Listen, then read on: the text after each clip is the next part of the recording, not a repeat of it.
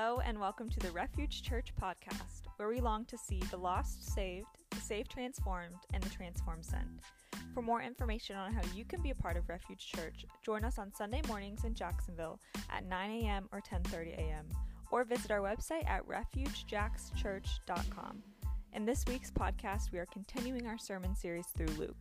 Thank you for listening. Betrayal is an ugly and a brutal word. Betrayal, by definition, listen, is to treat a friend as an enemy. You probably, if you have any sort of life experience, have been or felt betrayed at some point. Betrayal is to be unfaithful to a friend or a loved one, to break their trust. When we experience betrayal, it seems like, at least in the moment, that we'll never come back from that. Betrayal by someone close to you, hear me, this is what I wrote down. It's one of the most painful experiences this earth has to offer. And most of us would choose physical pain over the pain of betrayal. I know I would. Betrayal is what leaves so many today bitter and resentful at life and even in Christ and His church. And listen, I know many of you have experienced betrayal in the form of a church leader or pastor betraying you, and it still stings today. Years after, I wish I could tell you I'm completely healed, but there are times it pops back up, and I have mean thoughts, like I'd love to go punch that guy. Many of our church understand betrayal through the lens of foster care as well. Listen, where betrayal for you and I can often lead to bitterness, resentment, hurt, pain, rejection, here's what I want you to hear today through the text in Luke 22. The betrayal of Jesus brought you and I salvation. We know betrayal well as Christians because in our heart of hearts we know that we have betrayed the one who created us and who offers us salvation. In one way or another, we have betrayed our very own Savior. And every time we choose to sin, choose to go our own way, choose to disobey, we continue to betray the one who died in our place. But Jesus doesn't run from our betrayal. He doesn't reject us because of our betrayal. Rather, He runs to us and towards us and holds fast to us even when we try to betray. And so Luke 22 is an account of the betrayal of Christ that leads up to Christ offering His life for our sin. Today, my prayer is that the heavy words that we're going to read about betrayal and the heavy idea of betrayal will paint a deeper picture for you of the love of a Savior. That as we just sang and read, that He was despised, He was rejected and ignored. Do you know in Isaiah 53 it says this phrase? It says, like one from whom men would hide their faces. And the idea there in Hebrew is that when you would see Jesus coming, you would look away so as hope to not to make eye contact. When the Son of Suffering that gave up His life to be betrayed, to suffer, to die, so that He could defeat sin for us, so that He could make a way for us to get back to God. The visual of His betrayal in Luke 22 is the reminder that we are weak because of sin, yet He is not weak. He is sinless and was our perfect, unblemished sacrifice, who, listen, Hebrews 12 tells us, joyfully endured the cross because it meant offering forgiveness for you and I. So as you think on the cross this week, one of the things I would remind you of is Hebrews 12:2, that He joyfully endured the cross because He knew of the forgiveness that would be offered to you and I. And He joyfully endured the cross. So if you'll look with me, again, we're going to cover a lot of verses this morning, so there'll be a little bit of reading. Luke 22, verse 1 says, "Now the feast of unleavened bread drew near, which is called Passover." We probably would need weeks to cover Passover, but Passover was the most significant religious holiday of that time. And the chief priests, verse 2, and the scribes, the religious leaders, or the preachers of that day, were seeking to put Him to death, for they feared the people. Listen, the religious leaders were seeking to put Jesus to death because they feared the uprising and the followers that were after Him. The religious people who should have been preparing for that most important religious holiday, Passover, were instead preoccupied with finding a way to get rid of or murder Jesus. Number one, missing Passover because they were distracted. Can we just pause? And can I just implore you, write this down and don't miss Easter because of distractions that don't really matter. Listen, that ham and that meal and that table may feel really important Easter Sunday. Order Papa John's so you can celebrate the risen Savior. And number two, they were trying to kill Jesus, which would have been sinful. Isn't it wild that these are obviously wrong to you and I when we look at them, yet they could not see them? Is that not the case with you and I so often?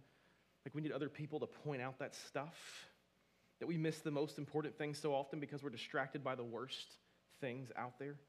Man, don't miss Easter. Don't let your family. Verse 3 says, then Satan entered Judas and called Iscariot, who was a number of the 12. This is the first betrayal you're going to see. And he went away and conferred with the chief priests of how he might betray him to them. And they were glad, and they agreed to give him money. Do you see that? And they were glad. Like, as you read through this, there's just some weighty passages that are just sickening. Like, they were glad. The religious leaders are glad to find a way to kill Jesus. Verse 6, so he consented and saw an opportunity to betray him in the absence of a crowd. Man, the first betrayal we see is Jesus is betrayed by one of the 12. I realize we are quick to go, well, Judas, he was rough. He was a bad guy. Like, we're quick to throw him under the bus because he was Judas. Judas was still one of the 12. Man, he spent time with Jesus. He ate with Jesus. He walked with Jesus. He traveled and lived with Jesus. This was someone who was close to Jesus. And yet he still betrayed him. Man, this first account, this would have weighed heavy on him. But do you also see this last phrase in verse 6? It says, so he consented and sought an opportunity to betray him. Look what it says, in the absence of a crowd. And he wanted to hide his betrayal. He didn't want others to know that he was going to betray the one. He didn't want to get caught. Man, there's something so incredibly dark about that, is there not? He's already conferred with the chief priest to take money to go, here's Jesus, go murder him. Yet he wants to do it in a way that no one else sees. Listen, one of the narratives of Scripture is there's no hiding as Christians. That the Scripture teaches that God always brings dark things to light. So the thing you feel like you might be hiding now, it will not be hidden long. We often only reflect on the betrayal of Judas. But what we'll see here in the final days of Jesus' life is so much more betrayal. Continue to read with me. So right following this account, Jesus is going to go have the Passover meal with the disciples. In verse 7, then came the day of unleavened bread on which the Passover lamb had to be sacrificed.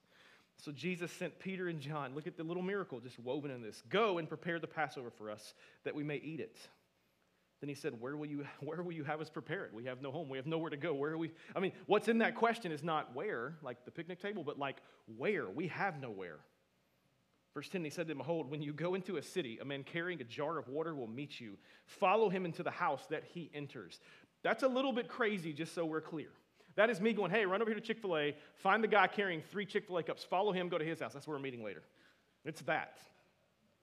Tell the master of the house, the teacher says to you, where is the guest room where I may eat with the Passover with my disciples? And he says, I will show you a large upper room furnished. Prepare it there. And they found it just as he had told them.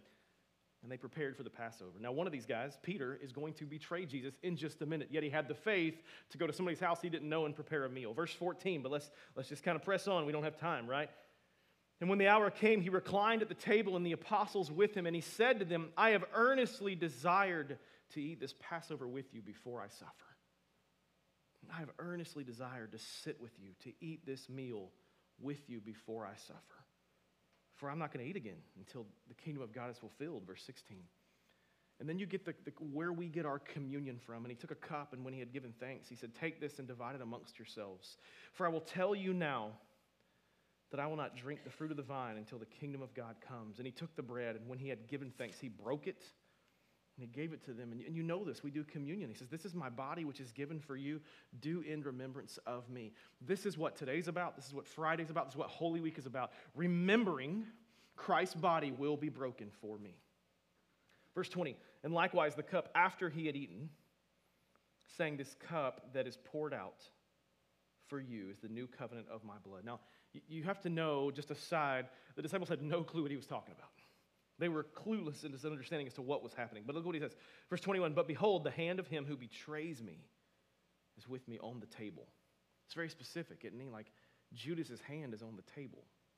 And they began to question one another which of them it could be that's going to betray him. So there's betrayal again. Jesus just acknowledged betrayal by Judas is coming. But look at the shift in conversation. This is a continuation of what's already happening. And in that continuation, verse 24 says, so Jesus has just said, my body broken, my blood spilled, somebody here at the table is going to betray. And then look at this, verse 24. A dispute arose among them as to which was to be regarded as the greatest. I need you to know, this would be us sitting in this room on Sunday, and Jesus is also here with us, and we all begin to argue and fight and go, no, I'm the greatest. No, I serve the most. No, I give the most. No, I do the most. Do you know how that is this argument? They're in the presence of Jesus going, I'm the greatest disciple of Jesus, even better than Jesus. And he said to them, the kings of Gentiles exercise lordship over them, and those in authority over them are called benefactors. You almost get the impression that Jesus is going to go, whew, right? Do you not see it? I just told you my body's going to be broken, my blood spilled, and here you are arguing over who's the greatest disciple? Verse 26, but not so with you. Rather, let the greatest among you be the youngest, and the leader the one who serves. You want to lead, serve, he's saying. For who is greater, the one who reclines at the table or the one who serves? And then he's going to answer it. It is not the one who reclines at the table, but I am among you as the one who serves. Man, hear me, church. Jesus came to serve. And through serving, he became the king. And you are those who have stayed with me in my trials, verse 29, and I assign to you as my Father assigned to me a kingdom, that you may never eat or drink at my table in the kingdom and sit at the throne judging the 12 tribes of Israel. And please see in this section there's another betrayal. He's betrayed by an argument of who is the greatest in his very presence. We are created to worship Jesus. And in this moment, instead of worshiping Christ, they're beginning to worship themselves. If there's ever a time to brag on your faithfulness as a Christian, it's probably not a good time to do that with Jesus in the room, but here we are. And Jesus is going to say, listen, the one who is greatest is the one who is served. So the one who serves, not the one who is served. Can we just say and see the betrayal of this? This is man's wicked heart on display. When Christ is in the final hours of his life, his closest followers, this is not just some random group, this is his closest followers, are arguing over who is the greatest while they're with Jesus. And as a result, they have betrayed Jesus because they've taken the attention off the Lord and attempted to place it on themselves. And this account wows me because these were men who had been with him for 3 years, yet still betrayed him by seeking the place of worship or attention that is solely due to Jesus himself. And do you see the betrayal in that? Who's the greatest? Well, Jesus is. He's with us. Yeah, he's okay. But did you see? But then it continues, verse 31. You read this, and it's as if Jesus doesn't get their attention. Simon, Simon, so he doesn't call him Peter. Kind of interesting. Simon, Simon, Satan demanded to have you that he might sift you like wheat. But look what it says. But I have prayed for you. Can you imagine standing in the presence of Christ, and he's like, I have prayed for you, that your faith may not fail. And when you have turned again, strengthen your brothers. But look at Peter. Peter said to him, Lord, I am ready to go with you, both to prison and to death. Jesus says, I tell you, Peter, the rooster will not crow this day until you deny me 3 times that you do not know me. And talk about betrayal. This is not one of those situations where you're at Target and you see somebody you really don't want to talk to, so you turn the other way. This is not that. We all do that. This is completely different.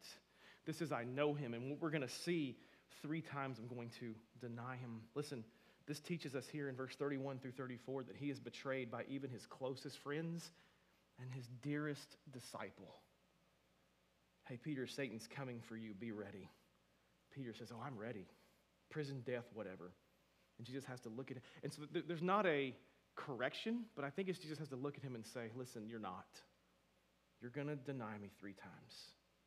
Listen, here Peter denies Jesus and betrays Jesus by unbelief. There's unbelief. I mean, Jesus knew his betrayal was coming and attempts to tell him, and Peter rejects this from the Lord. Lacks belief in the Savior. Thereby, here's what he's doing. He's placing belief in himself. I'm strong enough. I won't deny you. I have strong faith. And in that moment, it's no longer about Christ. It's about Peter. He's no longer placing his faith in the Lord, but in himself. And so Peter denies him through unbelief. But you continue, verse 35. And he said to them, I sent you out with no money bag or knapsack or sandals. Did you lack anything? What do they say? Nothing. So again, they're reminded of what he's done and how he's provided. And he said to them, but now let the one who has a money bag take it, and likewise a knapsack, and let the one who has no sword sell his cloak and buy one. For I tell you that this scripture must be fulfilled in me. And he was numbered with transgressors for what was written about me as its fulfillment. And they said, look, Lord, here are 2 swords. And he said to them, that is enough. And you continue on. He says, and he came out and went, as was his custom, to the Mount of Olives, and the disciples followed him. And when he came to the place, he said to them, pray that you may not enter temptation. And he withdrew from them for about a stone's throw, and knelt down and prayed, saying, Father, if you are willing, remove this cup from me. Nevertheless, not my will, but yours be done. And there appeared to him an angel from heaven, strengthening him. And being in agony, he prayed more earnestly. His sweat became like great drops of blood falling down on the ground. This morning, as I was kind of going over my notes, I was reminded in this moment, even in this moment, his physical body is beginning to betray him, is it not? You have never, I don't think you can tell me later, but have prayed so hard, stressed so much, that like the capillaries, if I'm losing that right, busting your brainstem, you can correct me later, and blood begins to come out rather than tears and sweat kind of a thing. His body is failing on him. His body is betraying him even in this moment. But you continue. And when he rose from prayer, get this, he came to his disciples and he found them sleeping for sorrow. And he said to them, why are you sleeping? Rise and pray that you may enter temptation. What do you see here? He's betrayed by his own disciples' prayerlessness. He's betrayed through human weak flesh.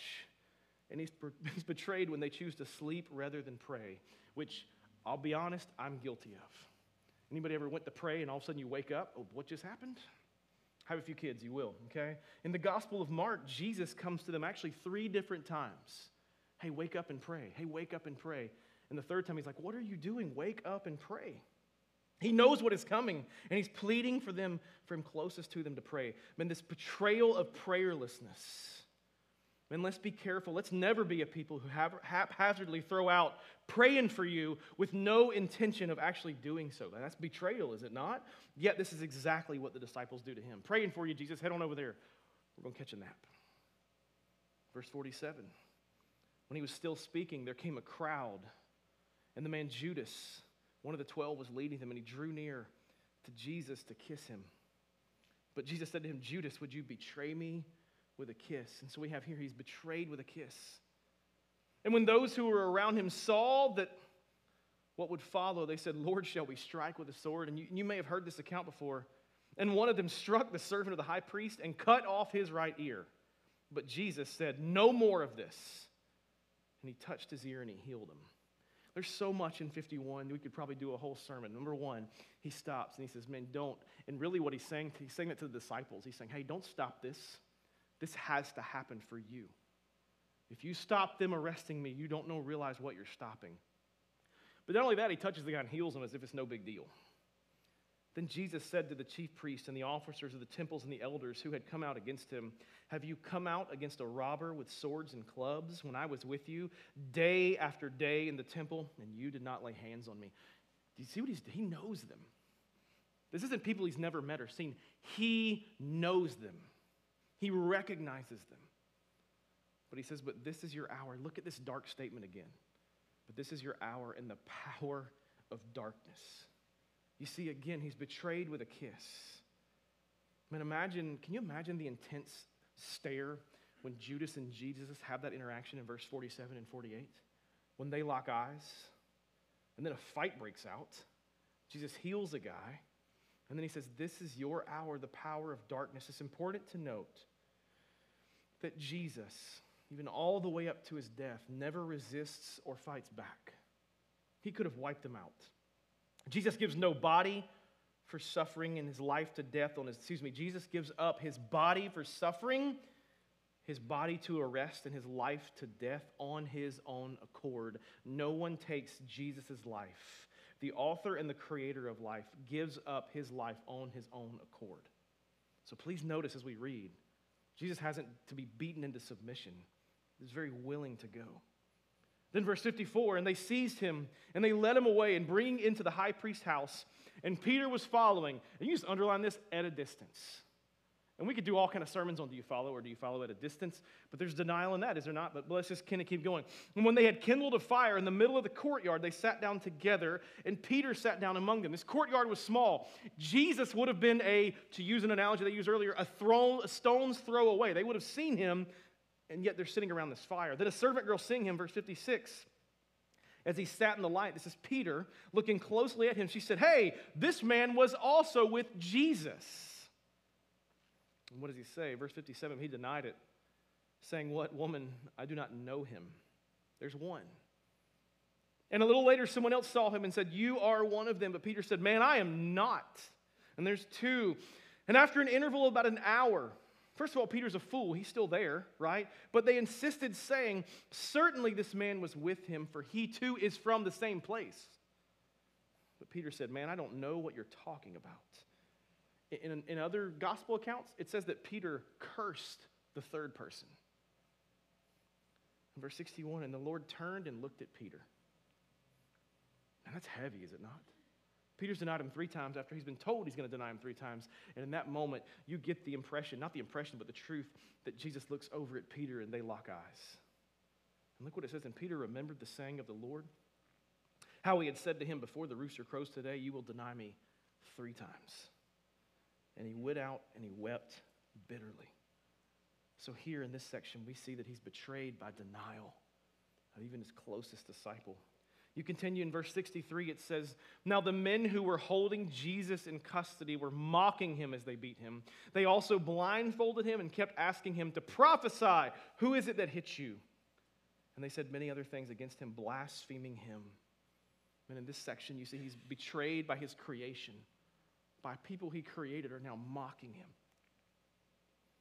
And the last section of Luke 22 says, "And when the day came, the assembly of the elders of the people gathered together, both chief priests and scribes, and they led him away to their council.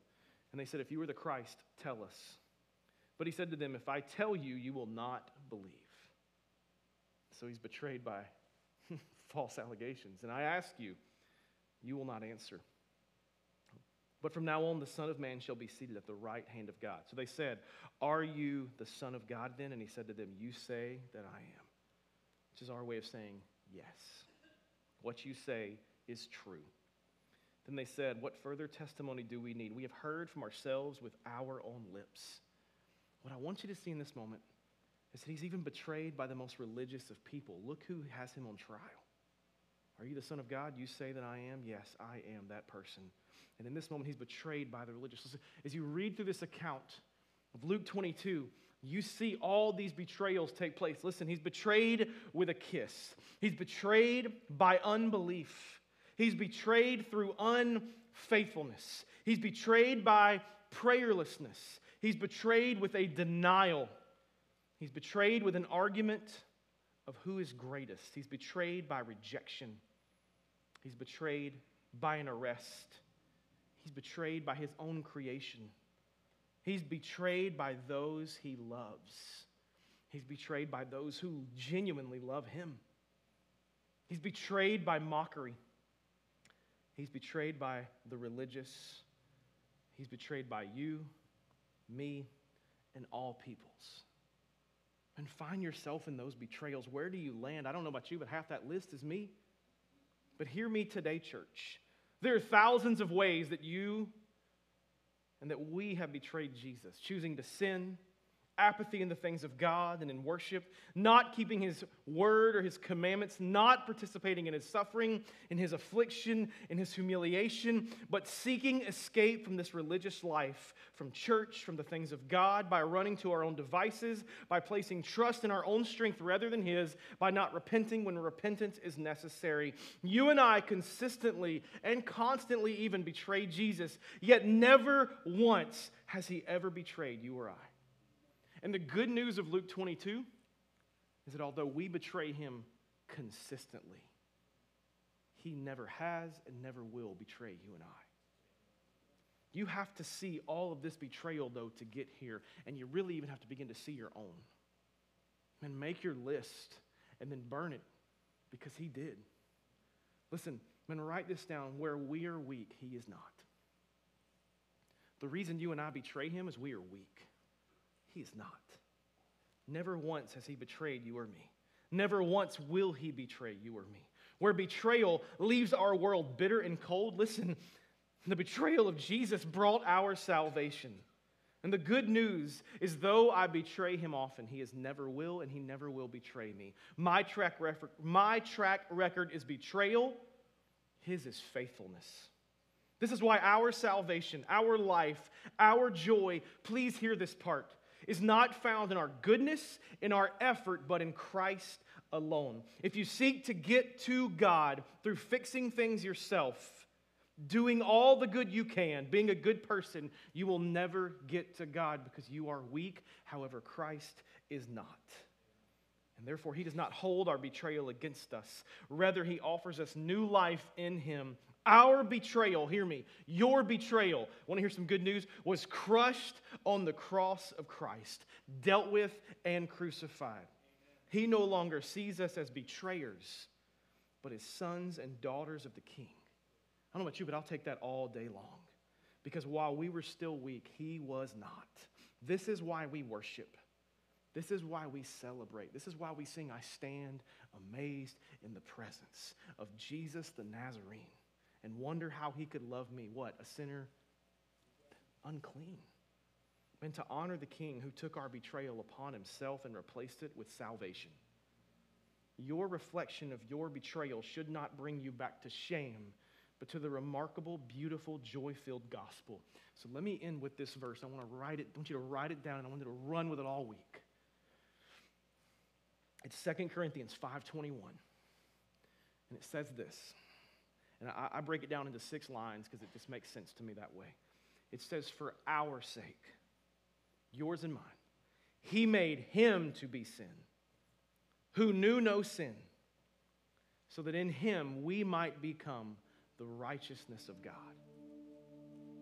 For our sake, he made him to be sin, who knew no sin, so that in him we might become the righteousness of God. We're declared righteous even though we betray, because we have a Savior who took that to the cross and gave himself for us. And we have an opportunity to sing about that now, to celebrate that, to dwell on that this week. And I pray you would. I pray you would hear Hebrews 12:2 that says, for the joy when he endured the cross, because he knew it would bring forgiveness to you and I, reconciling what was broken. God, would you draw us to you? God, would you help us to believe this truth, that we betray, but you don't. That you run to us in our betrayal, that you care about us in our betrayal, and you don't let us get too far. You hold us fast. God, I pray for the person in the room or watching online who is for the first time hearing this message. Jesus, would you lead them to place faith in you? Would you lead them to a place of forgiveness and repentance? Would you lead them to know you? And if you need to have that conversation or pray with someone, I'll be available after the service, and I would love to do that. God, I pray just real specifically that this week we would spend time reflecting on the cost for you, but the gain for us of what this week holds. We wouldn't just walk into another Easter going, here we are, new shirt, new dress, but we would walk in going, I'm celebrating the fact that I have life even beyond this life. God, would you stir our hearts for your son Jesus even now? God, we need you and we love you. Amen.